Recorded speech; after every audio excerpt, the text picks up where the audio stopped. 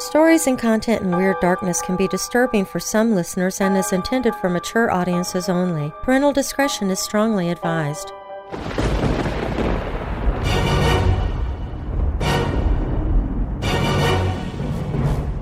Welcome, Weirdos! I'm Darren Marlar, and this is Weird Darkness. Here you'll find stories of the paranormal, supernatural, legends, lore, mysterious, macabre, unsolved, and unexplained. Coming up in this episode of Weird Darkness, it's another episode of 100% stories from weirdo family members like you. If you have a true, scary, bizarre, or dark story to tell about something that happened to you or someone you know, you can send it to me by visiting the Tell Your Story page at WeirdDarkness.com. Now, bolt your doors, lock your windows, turn off your lights, and come with me into the Weird Darkness.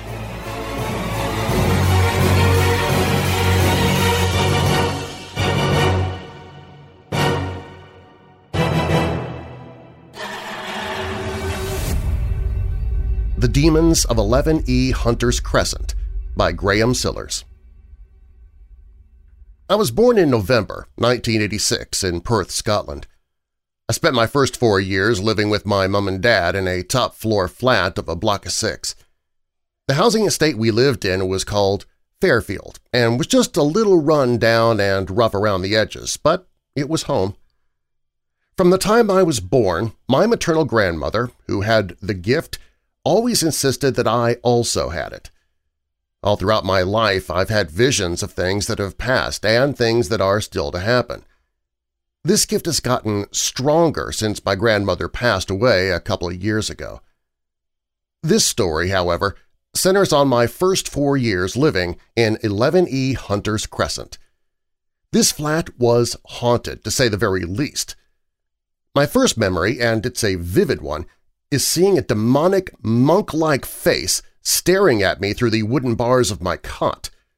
I couldn't have been older than a year and a half, but the memory has always stuck with me and has left me with a slight fear of the dark. So many scary things happened in this flat over such a short period of time. One day my Auntie Angie, not my auntie by blood but my mom's best friend and my godmother, was walking along the street and she looked up at the living room window, which looked onto Crescent. The window was open and my mom looking out. They caught sight of each other, and my mom called down to ask Angie up for a coffee and a chat. The door entry on the block was controlled by a buzzer system. Each flat had its own button and a corresponding handset which was situated just inside the front door of each flat. My Auntie Angie pressed the button for 11E, and my mom's voice came over the intercom. "Up you come, doll! The kettle's on!" The door opened, and Angie climbed the stairs to the top of the building. She expected my mom to be waiting at the top with the door open, but, well, she was nowhere in sight, and the door was locked. She started to knock and call my mom's name. "Jean, it's Angie! Let me in, doll!" Well, just at that moment, Angie heard my mom's voice from the bottom of the stairs. "Angie, is that you, Petal? Come and give me a hand with Graham's pram and all these shopping bags. I'm shattered, hen." My Auntie Angie ran down the stairs in complete shock. My mom had been out all morning shopping with me beside her in the pram. There was nobody else in the house as my dad was out at work. Who then had called down to the street offering Angie a coffee in my mom's voice and then proceeded to let her in at the intercom? Another incident took place one night when my Uncle Jammy, my mom's brother James, who was the spitting image of Patrick Swayze in his youth and was very bit the Casanova, had just broken up with one of his many girlfriends and needed a place to stay. He was put to bed a little worse for wear in the back bedroom. He fell asleep, and then my parents went back to bed too. A couple hours later, my mom was awoken by what she thought was me crying. I was just under a month old by this point and was apparently not the most vocal of babies, so my mom really paid attention to the sounds. She soon realized that the noise sounded like whispering and giggling. She thought that Jammy invited some girl into the house, and she stormed through to the back bedroom, opening the door wide, only to discover that Jammy was still sound asleep. The lights were off and the windows were closed. This was mid-December and the height of winter in Scotland, so it was pretty chilly outside. Anyway, what my mom saw will stick with her for the rest of her life. The thin muslin curtains were billowing as if in a breeze from an open window, and my Uncle Jammy, who lay on the bed asleep and bare-chested, had been badly scratched and bloodied across his torso. My mom has never been so terrified. Every time she retells this particular tale, she visibly begins to shake. Across Jammy's chest and tummy was a bloody, inverted cross. Needless to say, my uncle never stayed overnight in that flat again if he'd had a lover's tiff with one of his lady friends. Well, there are many more tales I could share regarding this flat. I will tell only one more. My mom and Auntie Angie both had pet dogs. My mom had a three-legged female mongrel called Lady. Oh, the irony. Angie had a purebred West Highland Terrier called Snowy. While both dogs never particularly liked each other, they never fought. Measures were always taken, though, should the need arise to stop them getting into a fight. My mom and Angie were having girly chat and coffees. My dad had taken me out for the day to see his parents, and I would have been around 2 years old by this point. They'd both been out earlier in the day walking the dogs, and they decided to go to some afternoon bingo. How very 1980s! They'd obviously need to leave the dogs alone in the house for a while, but didn't want them fighting when nobody was around to stop it. They decided that Lady should be put in the front bedroom, my parents' room, and Snowy should be put in the back bedroom, my bedroom, by this time and the place I'd seen the evil-looking monk-like face staring at me through the bars of my cot. Both dogs were left with water and some dog kibble to keep them happy. Both women would only be gone a few hours, and my dad and I would be away all day, so off they went, safe in the knowledge that no harm would come to either of their dogs.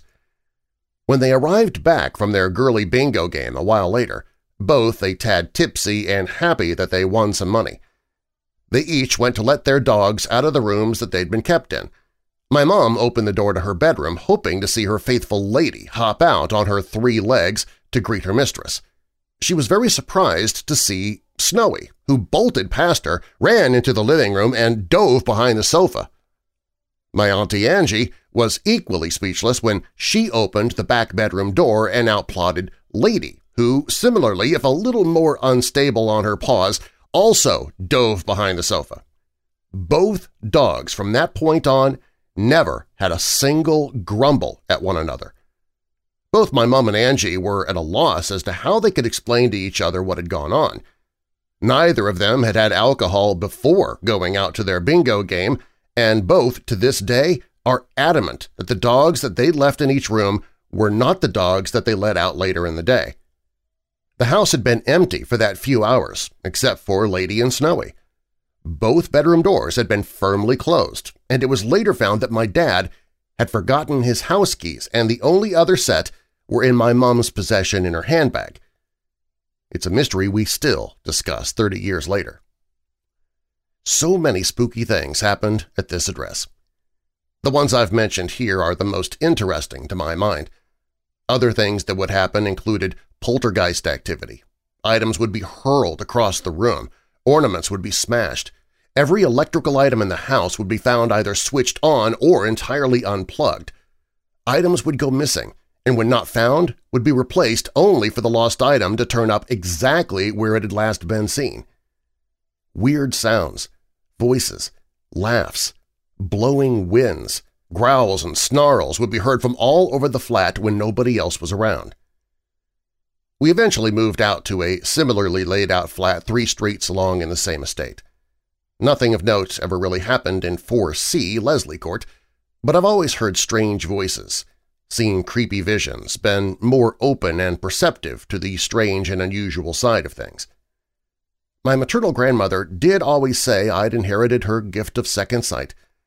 My parents, too, have always said that the spooky things in 11E Hunter's Crescent were few and far between before I was born and only really increased in severity after November 1986.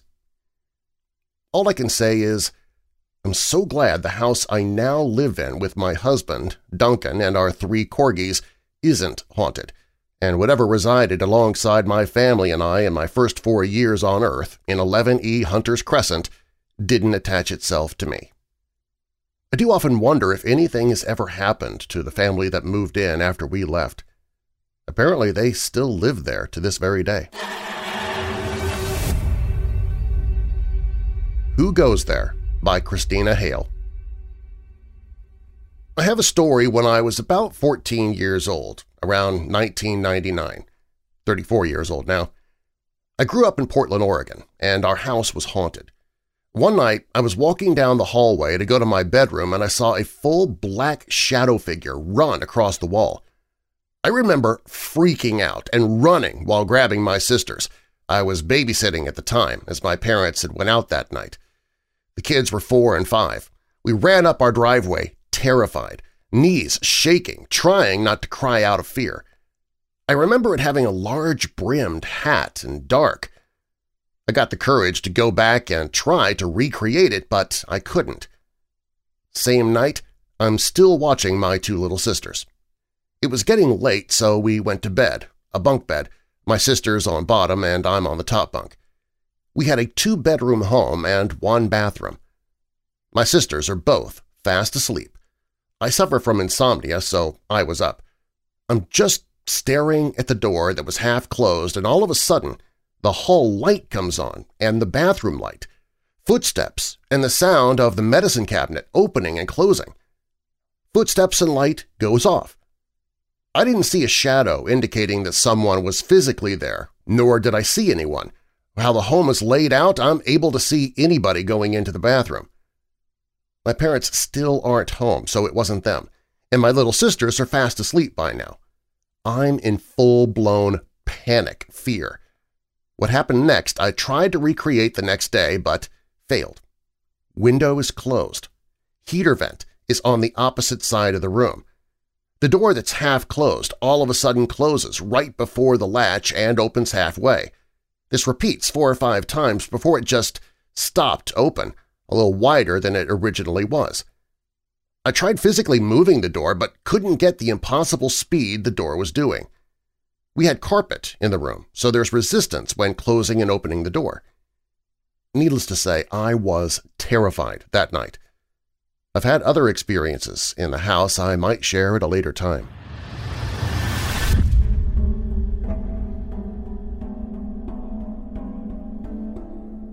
Unexplained Sighting at RAF Base by Scott McCallum. A few weeks ago, I was asked if I'd ever seen a ghost. I've never actually put the experience down on paper, so to speak. I spent quite a few years with the Royal Air Force. My first posting was to RAF Buchan, situated in a small village called Bottom, around 30 miles north of Aberdeen.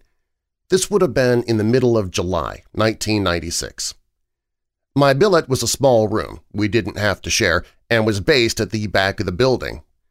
Being on the top floor, I was afforded a fantastic view of the North Sea, bleak in the winter but stunning in summer. To give you a rough idea of the layout of the room, my bed was next to the window. Between the bed and the window was a table with a digital alarm clock and above it a light attached to the wall with a cord to switch it on and off. The door was on the other side, along with some cupboards and a wash basin.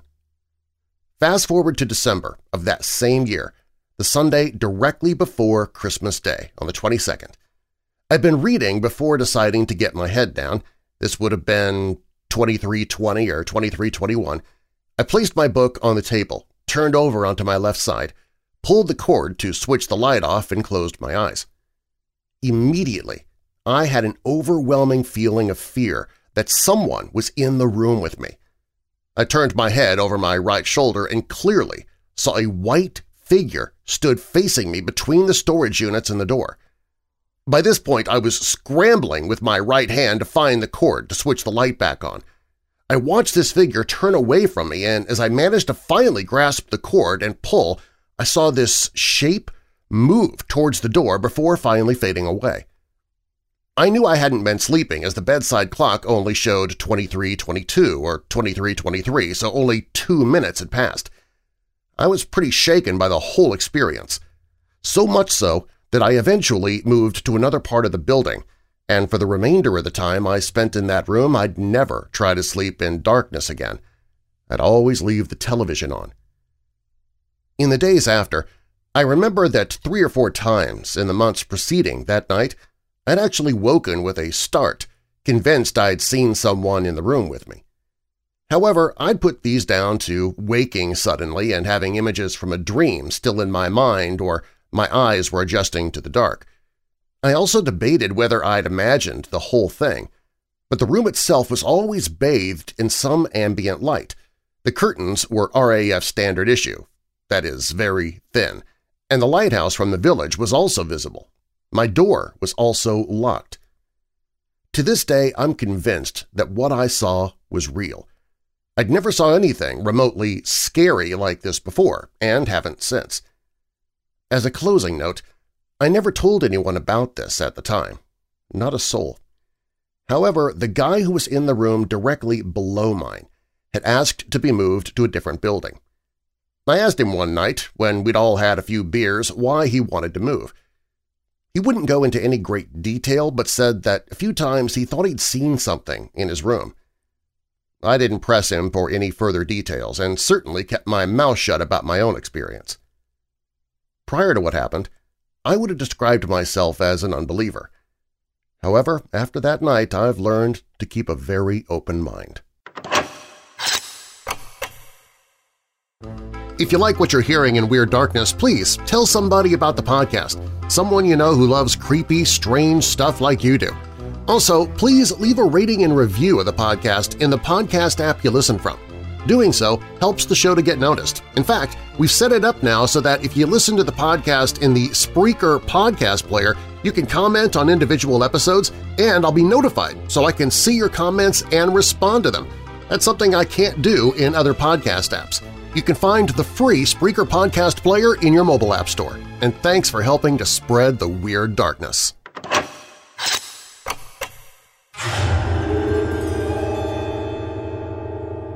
Zeth's Phantom Friends by Wolf.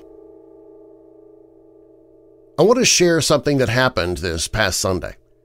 I have a 15-month-old boy named Zeth, yes with a Z, and since his birth, now and then interesting things have happened. When he was a few months old, he would look at the corner of the ceiling, smiling and laughing at nothing. He'd do it at his daycare, too. About 3 months ago, my wife was home with him and he fell asleep on the floor by her side. She started taking pictures of him sleeping and, in one, a ball of light is next to him. It was the middle of a sunny day and only that one photo. So fast forward to last Sunday, and my wife had left to go shopping in the morning while I stayed with Zeth. We were in the living room, which has a small bathroom in one corner and then his toy chest is by that. I was on the couch in the middle of the room while he played near the toy chest. A quick note here, when he's shy or unsure of someone, he comes and hides between or behind my legs. So he's playing when he suddenly stands up and, looking at the corner the bathroom is in, starts to walk sideways to me and pushes himself between my legs. All the while, he's waving at the corner and saying, "Bye-bye, Pap." Now, my father-in-law is Pap, and Zeth will call him Pap, not Pap. My father is Grandpa, but my grandfather is Pap. So I ask him, "Zeth, who do you see? Who are you saying bye to?" He just stays in my legs, waving at the corner, saying, "Bye-bye, Pap." I'm unsure but not worried as I get up and walk into the corner and look at Zeth, urging him to come. But he stays by the couch. He's not acting scared or crying, but rather seems unsure. I come back and try to get him to play with his toys, and he starts to do so. Now he has a rather large red and yellow dump truck that was a hand-me-down from a relative. If you press its roof, the truck will talk and move around. Well, the first day we turned it on for him, he freaked out, like crying and running from it, even though he has other toys that do similar things. So we leave it off, and he doesn't mind it and he'll push it around. Well, I get him to play with his toys, but he keeps looking at the corner now and then. He's holding this dump truck and pushing it around when suddenly he stands up and quickly walks away from it while whining. I'm like, "Okay, it's off. What's wrong, Zeth?" I ask as I push the roof of the truck to show it's not on. Zeth walked to the far side of the living room and looked at me. I picked the truck up and, standing halfway, held it out to him. "It's okay, Zeth. It's off," I say. He steps back more, till he's against the wall and whining. I look at the truck. Okay, this is strange, I think, as I hold it out. I didn't feel uneasy or anything, but this truck is scaring my son. Nope, not letting that happen. "Okay, Zeth, Mr. Dump Truck is going to go bye-bye, okay?" I said as I opened the back door, also in the living room, and I set the truck on the back deck. No sooner had I closed the door, Zeth ran up and started hitting the door with his hand and saying, "Bye-bye." He then ran into our kitchen to the window overlooking the deck and hit his hand against it while pointing out the window and saying that, "Bye-bye that." I watched him do this for a minute before taking him back into the living room. He looked at his toys and gave the area a wide berth as he walked around it. I couldn't get him to play with them again or go in the corner where the bathroom door was. He didn't cry or anything, he just would stand and stare at me as I moved his toys around. Well, I was unsettled because my son was bothered by something, so I finally turned on the TV and sat him on the couch with me. He was fine after that, and I was about to call my wife and ask her to come home soon, but she got back a few minutes later. Once she was home, Zeth was fine. He walked to the bathroom door, he played with his toys. I told her what had happened, and it was agreed. Screw the dump truck. I tossed it in the trash, still not sure what happened. We were worried something may have happened to my grandfather Pap, but nothing has. We both believe children can see things we can't. I have my own feelings about it. I think he saw his guardian angel that day in the corner. He wasn't scared, but shy and unsure. Why this angel may have been there, well, my mother-in-law put it best. Maybe something was trying to come through that truck, and Zeth's angel had to come to keep him safe.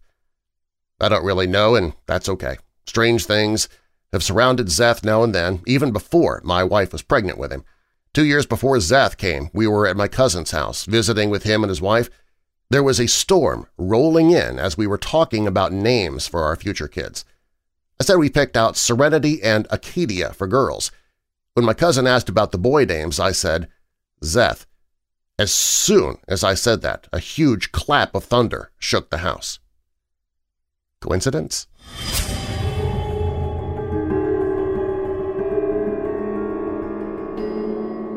The Recurring Nightmare of My Dad by Freddie.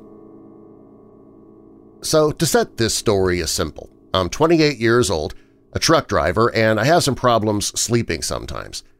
But anyway, moving on, I have this weird reoccurring nightmare, and while it's not all the time, it usually comes in 1 or 2 week spurts. My dad passed back in 2007, which is a part of this story, but it actually begins in 2013. I left and went to Colorado to get my CDL, commercial driver's license. This nightmare always starts the same way and feels so real. I wake up and start my morning routine. Wake up, get up and pull the curtain back over my windshield, sit down, light a cigarette, and crack a monster. But something catches my eye. It's my dad sitting in the passenger seat. We talk, catch up, and it's awesome. But it doesn't last long. He tells me that it's okay to be tired and be done. I always reply with something along the lines of, "Nah, I'm okay, you taught me to keep working." And he always replies with, "That's not what I mean. I can tell you're tired and ready to give up."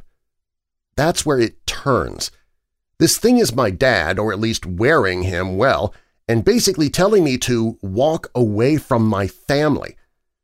I'll leave certain details out just because it could trigger some people fighting depression.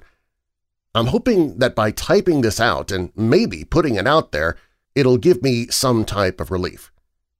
If you've ever dealt with recurring nightmares, I'd appreciate some input on how to stop it.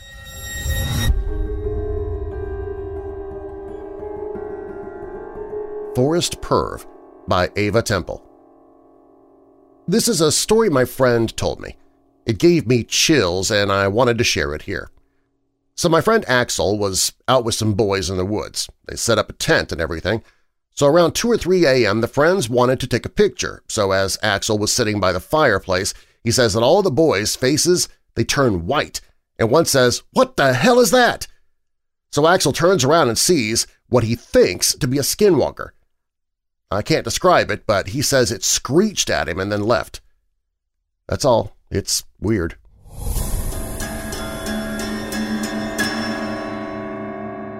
One Minute UFO by John G.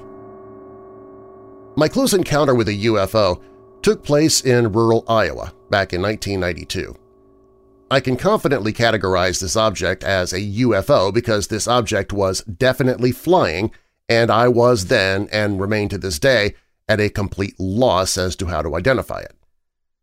The object I observed was not one of those faraway lights in the sky engaged in seemingly impossible maneuvers. No, this object passed slowly over my head at a height not much higher than nearby treetops. I stared directly at it for close to a minute. To some, 1 short minute may not seem long enough to lend credibility to an eyewitness account of a UFO. I totally get it, because I'm as skeptical as anyone. But I'm also not prone to exaggeration. A single minute is about the amount of time that transpired from the instant this object entered my peripheral vision, arrested my full attention, floated directly overhead, and flew steadily and silently out of sight toward the opposite horizon. I just moved my family to a rented farmhouse in rural Maxwell, Iowa. It was one of those old houses built in the latter part of the 19th century. The house was still standing thanks to a series of patchwork renovations made over the past century. Also, thanks to the fact the landowner decided to keep it as a rental property, we were its newest tenants. The yard at our new rural home was large enough to justify the purchase of a riding lawnmower. I made arrangements with a man in nearby Altoona, Iowa to purchase one that he had posted for sale. It was late afternoon, almost evening, a typical early autumn day. My 4-year-old son was excited to go with his daddy to pick up our new lawnmower. We buckled ourselves into my little silver Mazda pickup, having a bed barely large enough to accommodate a riding lawnmower, and we made the 20-mile trip to the seller's house in Altoona, mostly barren country roads the whole way. The transaction went quickly, but by now the sun had dipped below the horizon. Darkness was settling upon us and a clear, starry sky was taking shape overhead. We blocked the mower into the back and returned to the farmhouse, traveling the same country roads as before. I enjoyed spending time with my young son. I was one of those dads who encouraged imagination and creative thought in his kids. I had a way of turning even the most mundane things into some kind of memorable adventure, like purchasing a lawnmower. So on this dark, starry night, he and I traveled these country roads singing and teasing and doing all those silly dad things that silly dads do, when suddenly the engine in my little Mazda pickup just died. I coasted slowly to the edge of the road and stopped. Like anyone would do, I made several attempts to restart the vehicle, but there was nothing. Not even that hopeful cranking noise, just the dreaded clicks. Even the headlights were going dim. I instructed my son to stay in the cab while I got out to open the hood and pretend to know what I was looking for. That's when I saw it, or should I say felt it. While peering into the dark engine cavity of that mini-truck with the flimsy hood overhead, I felt an odd sensation that something was in the starry sky above me. I pulled my head out from under the hood and looked up and around. I thought I saw movement toward the northern horizon, just movement. No lights, no sound, just a black shadow moving in the black sky. I stared intently at the spot, not believing anything was really there. But something was there, and it was moving slowly and intentionally right toward us. My son was still pumped up with all the artificial childhood excitement silly dads are known to ignite in their kids just before bedtime. He was chatting at me through the rolled-down window, still in silly mode. Meanwhile, dear old Dad was not feeling silly anymore. I was secretly frightened of what was happening overhead and on the ground. I did not want to pass fear on to my son, so I said nothing to him about the mysterious object closing in on us. I placated his innocent silliness the best I could, at the same time praying to Jesus Christ to protect us and get us out of here. I stared helplessly at the approaching shadow, bracing myself for anything weird that might happen, but praying with all the faith and determination I could muster that nothing was going to harm my son. I was standing my ground. Damn that thing, whatever it is. I watched it approach. I took notice of my brain function, attempting to ascribe familiarity to this thing. I remember thinking, this must be some guy flying a hang glider. Yeah, that would explain it, but do hang glide pilots fly over barren Iowa cornfields in total darkness without lights? I don't know. Do they? As it drew closer, my hope for it being a hang glider evaporated. I could not tell what it was, even though it drifted directly above me, and I stared at it the entire time. It had no definite shape. It seemed to shift. I imagined seeing the familiar shape of a flying craft, but I can't be sure. The only thing I am certain of is black shadow. The same uncertainty applies to the sound that it made. If it made any sound at all, the sensation was barely evident. The sound was so discreet I can't say with certainty that I actually heard a sound or just felt the soft whisper of a low, steady breeze that seemed to synchronize with its movement. The object traveled in a straight line, barely above the height of nearby treetops. I continued to watch it as it continued its slow, silent, straight-line flight toward the south horizon until it exceeded the limits of my vision. Puzzled but relieved, I closed the hood of my pickup and rejoined my son inside the cab. We prayed in Jesus' name to help our car start, and it started right up, as if nothing had happened. We drove home and continued our silly dad-son banter. Not until he was grown did I tell him about that unidentified, dark, silent shadow that floated directly over our heads. Of course, he remembers that night, but he just remembers how fun it was. He remembers thinking how cool it was that Jesus fixed the truck. Psychic Teenager by Kes Ronan. Ever since I was little, i.e. since I was about 9, I was able to get a sense of energies, see some versions of the future, and know when people are going to die. Now, I know most stories are about one experience in particular, but I want to tell several without going too far into detail. I'm 15 now, and after many sleepless, pondering nights, I've still not made sense of it all. My first account was fairly mundane. I saw a regular day in my life 3 days before it happened. I could recall the conversations, what I had for lunch, etc. It was weird because whenever this happens on the day I predicted, I feel, for lack of a better word, weird. Everything that happened that day scared me. I was extremely jumpy, nervous, and downright anxious. That was the first time. A mystifying experience. The next few times followed the same patterns. Sometimes the visions, I guess I can call them that, happened the next day. Sometimes it was a week. Sometimes they have yet to be lived out by yours truly. The two most memorable accounts are as follows. I was 11 and in my bedroom when 2 a.m. rolled around. I woke with a start, and I swear to God I could feel something in my room. It was dark. It was evil, but it didn't want to hurt me. For some reason, it just sort of hovered above me with no particular shape. The thing seemed satisfied, as if it knew whatever it asked, I'd obey. I was young, I was alone, and I was terrified. After a few minutes, although they seemed like hours, it left. It took 3 days of crying, hiding from the world, and a ton of comforting music until I was able to sleep again.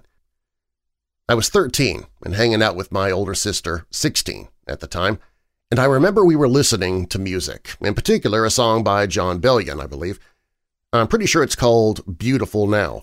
When the song builds up to its beat drop, the tempo of the music increases until it's just one beat going faster and faster. Well, all of a sudden, according to my sister, I took a deep breath in, and my eyes darted back and forth as if watching something. She told me that she watched as a single tear rolled down my cheek. Although it did not leave a wet mark, she swears it was there. Then when I came out of the vision, I started panting hard, my heart feeling as if it was about to explode. My muscles, my bones, my very nerves were screaming with the need to help, to save, to fight. What I saw still terrifies me to this day. I was on the inside of a huge, and I mean friggin' huge, 4-foot-thick cement wall. There were people trying to climb from the outside to get in, and every time a new face appeared at the top of the wall, a sniper shot them down. I felt as though I were in a scene from a movie. I couldn't move. My mouth was open to scream, but no sound emanated from my lips, and my feet were stuck in this deep mire. I call it mire because mud or muck does not do this substance justice. I remember seeing that a boy somehow had dug under the wall. He was around 6 or 7 years old and was carrying his 3-year-old sister. Just as he pulled them out from under the wall, he looked up, and now my head was forced to turn as well. Standing there on top of some sort of machine in a perfectly tailored black and dark blue striped suit was a white man. He was average height, but his smile was the feral grin of a deranged lunatic about to torture and kill. I watched in horror as he looked over and nodded at one of the snipers. Only a few seconds later, that little boy lay dead, a single bullet hole in his forehead. His little sister sat by his fallen body, and she looked up right into my own sad eyes. I watched as she cried a single tear of blood that ran down her cheek and hit the ground before I was pulled back into the waking world. Yep, you heard me, a single teardrop composed of blood. I didn't tell my sister all these gory details, but I did tell her most of it. That night I didn't sleep. I cried, and at one point I basically howled in agony. I know that one day this horrible, horrible, horrible event will occur. And to the little girl that loses her brother, please, for the love of all things, please, I beg you, stay safe and stay strong.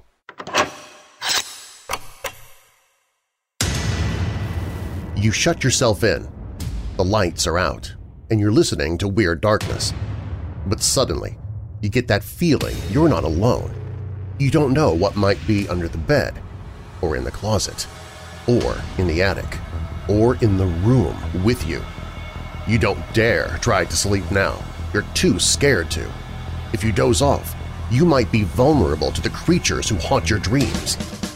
That's just one more reason to have Weird Dark Roast coffee in the cupboard, because you just never know when you might need it. Weird Dark Roast coffee contains deep notes of cocoa, caramel, and a touch of sinister sweetness. Each bag is fresh roasted to order by Evansville Coffee, and delivery is free for your first order. Just use the promo code WEIRD. You can find a link to it at WeirdDarkness.com. Grab a bag before something else grabs you from the dark.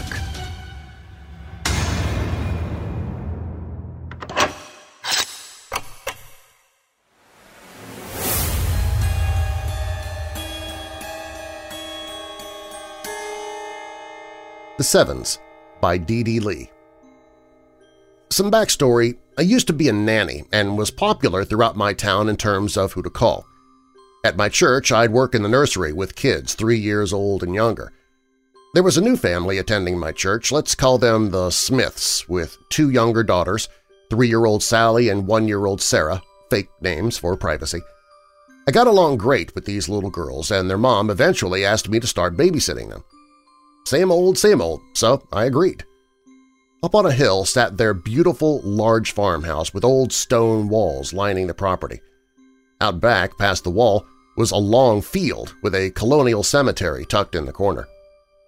The day I visited, their dad was talking me through the house and showing me the ropes, and I noticed that there were no TVs, no computers, no landlines, but I chalked it up to mean that they were just old-fashioned. Well, finally, their dad's about to leave when he turns to me and says, "Oh, I almost forgot. If Sally mentions the Sevens at nap time, disregard." I remember laughing a little and asking, "What are the Sevens?" But he's dead serious when he looks at me and he repeats, "Like I said, just disregard. Kinda weird, but whatever. We have a fine morning playing games and enjoying a lovely day outside. Too quickly, 2 p.m. rolls around and it's time to put the girls down for a nap. Before we head upstairs, Sally hugs me tight while I'm cradling Sarah and says, "I won't sleep, I won't sleep." Well, I just thought I was a kid not wanting a nap, so I said, "It's okay, I'll stay with you until you fall asleep." So she listened and followed me to Sarah's room first, who was already fast asleep in my arms. I put her in her cradle, turn off the light, and close the shades as instructed and close the door. I then turned to Sally, who's just staring at her dark room. Waiting a minute to see what she'd do, I finally tapped the top of her head. "Hello? Anybody in there?" She giggles and runs off into her room. I follow and sit next to her under a canopy with a book. About halfway through, she inhales sharp, freezes, and whispers, "The Sevens are here." I stop reading, stunned and slightly creeped out, then say, "What?" "The Sevens," Sally whispers, eyes on her closet. "They're here." I sit a minute, hearing and seeing nothing. "Sally?" She doesn't respond or look away from her closet. "Can you tell me who the Sevens are?" "The Sevens," still whispering, "are orange and skinny. They have deer horns." "Quiet!" I freeze, terrified out of my mind, sitting in a dark kid's room hugging a scared little girl. She begins to cry. "Oh my gosh! Sally, what's wrong?" "They're crawling on the walls!" She stands and looks around the room. "They don't like us, Dee." She picks up all of her toys and pillows and begins chucking them at the wall, screaming, "Get out! Get out! Get out!" I pick Sally up and run out of the bedroom, down the stairs and into the living room. "Wait! We have to go get Sarah too!" As soon as I put her down, she bolts back up the stairs and just stands facing Sarah's door around the corner. I run back up and my mouth drops. Her door is now wide open and she is sitting in the middle of her floor in a dark room unharmed. She can't stand, let alone walk, and the crib is a good 3.5 feet off the ground. I run in and scoop her up, checking for bumps and scratches. When I turn, Sally's just standing in the doorway. "The Sevens are here." "Okay!" I exclaim. "Nap time's over, let's go!"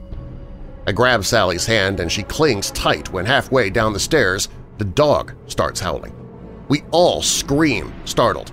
Sarah begins to cry. I yell, "Ginger, hush! It's just us!" But the dog doesn't stop barking. She's a large golden retriever jumping wildly at the back door. Looking out the window, I think to myself, we weren't supposed to have bad weather today. "She wants to go out," Sally says, and she runs over and lets Ginger run off without a leash. "Oh no, Sally! Good thinking, but we gotta put her on a leash first," I say, running outside, chasing down the dog. "Dee, don't! She's fighting the Sevens!" I freeze, still holding Sarah, and we all watch their dog jump the stone wall and run into the field, disappearing into the fog toward the old cemetery. We sit on the swings in their backyard and wait, listening. After what feels like forever, the fog starts to clear up and we see Ginger trotting back, covered head to toe in dirt. I look at Sally. What should we do now? Her gaze is distant and clouded. Both girls look exhausted. "We get the hose." So we spray Ginger down, and the sun finally reappears. Is it safe to go back in the house? I'm totally submitting to her rules now. Not typical of a trained nanny, but I don't want to make anything worse. "Yeah, it's good now." So we head back in and make mac and cheese. During dinner, I ask a few questions. "Sally, when did you first meet the Sevens?" "When we moved here," she said, with a mouthful of food. "Do they ever touch you?" "They try, but they just say mean things and jump on all the beds." "What do they say?" "They say," she takes another bite, "This is our house. This is our house. Leave." She picks up her fork as she explains and shakes it in her tiny fist. I nod. Do they talk to Sarah too, or just you? "Yeah, silly. They can only touch her. That's why she wasn't in her bed. But they don't hurt her because they used to have a Sarah too." I'm baffled and extremely confused. What does that mean, they used to have a Sarah? Sally just shrugs and keeps eating. Probably like they used to have a baby too." "Do they come every day?" "Yeah, only at nap time though. At night they stay outside." "So they're here all the time?" I ask, trying to understand. "I guess. I don't know. But Mommy and Daddy can't see them." Eating her last bite, she then asks, "Do you believe me?" I take a minute to answer, but remembering her dad's response earlier, her parents probably tried to ignore it. Kids can't fake being scared the way she was, and there's no explaining what happened to Sarah either. "I believe you, kiddo." I remember Sally's sweet smile after that and her saying, "Can I have dessert?" I went on to nanny them for about a year and a half until I babysat their dog alone when they all went on vacation. Sally had left a picture for me she drew of Ginger and I sitting in the field behind her house. It was cute, except later on that day, that's exactly where we were when the fog rolled in and I watched Ginger collapse. I ran out and she wouldn't stop puking. I called their grandmother for help, who took Ginger to the vet hospital. That following week, I got a call from Sally and Sarah's mom saying that Ginger died. I only babysat one last time for the Smiths after that. It was a month after their dog died that Sally told me Ginger ate one of the sevens. She then took my hand to show me the spot I'd seen Ginger fall on. Grass no longer grows in that spot of the field. After high school, I went on to join the military and couldn't nanny anymore. They have since moved, and what's strange is that I see the new family that occupies their old house when I drive by. A young couple with a toddler and a baby, and a brand new chocolate lab attending my church.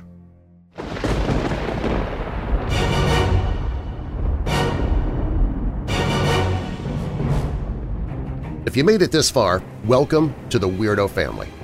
If you like the podcast, please tell your friends and family about it however you can, and maybe ask them to become weirdos too. Do you have a dark tale to tell of your own? Click on Tell Your Story at WeirdDarkness.com and I might use it in a future episode.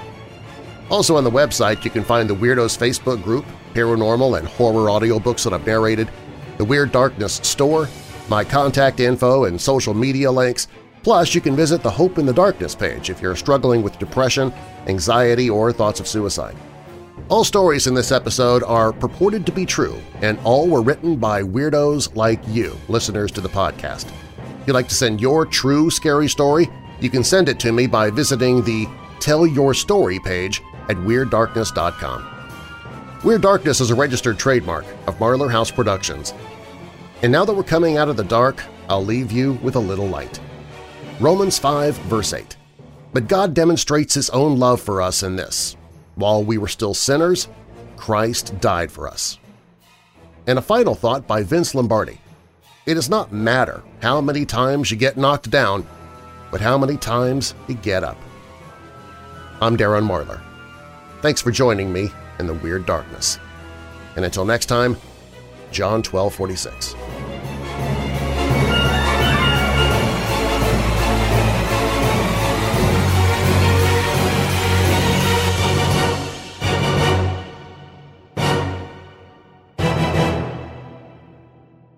Want to receive the commercial-free version of Weird Darkness every day? For just $5 per month, you can become a patron at WeirdDarkness.com. As a patron, you get commercial-free episodes of Weird Darkness every day, bonus audio, and you also receive chapters of audiobooks as I narrate them, even before the authors and publishers hear them. But more than that, as a patron, you're also helping to reach people who are desperately hurting with depression and anxiety. You get the benefits of being a patron, and you also benefit others who are hurting at the same time. Become a patron at WeirdDarkness.com.